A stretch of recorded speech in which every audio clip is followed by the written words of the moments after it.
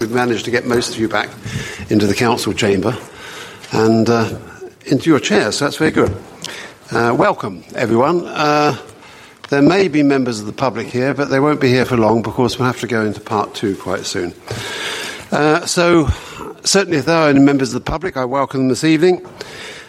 When you speak, I have to remind you, please switch on your microphone. I think we've got them working now. They weren't working very well earlier on. And also to switch it off when it's finished. But it seems I have a master switch, so I can actually switch you all off at a single press of a button. I've only just discovered that. So there we are. Now, tonight we're going to attempt the impossible. We are going to attempt to pour one complete council meeting and half of a previous council meeting into the one session. And we're going to attempt to do this by 7:15. Without the aid of a net. So I have my own views about whether or not this can be achieved, but you know, if you don't try, you don't know, do you?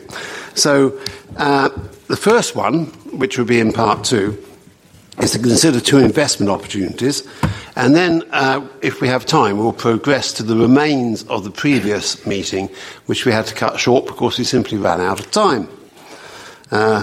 So the agenda for the second meeting will be the unfinished ones from the previous. So, first of all, apologies for absence. I have thus far Councillor Loughlin, Councillors Reeve and Councillor Evans. Do I have any more apologies for absence?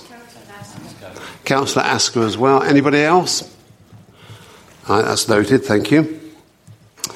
So, item 2 is the exclusion of the public and the press.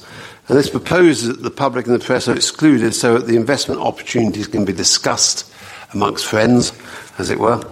And the reason it says here is we're discussing information relating to financial and business affairs of the council.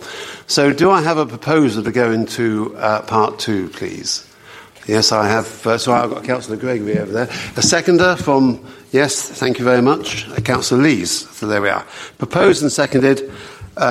Those in favour of going into part 2, please show. I'm looking for abstentions. No, there aren't any. Very good. Thank you, councillors. Now, I'm going to invite Councillor Lodge to present his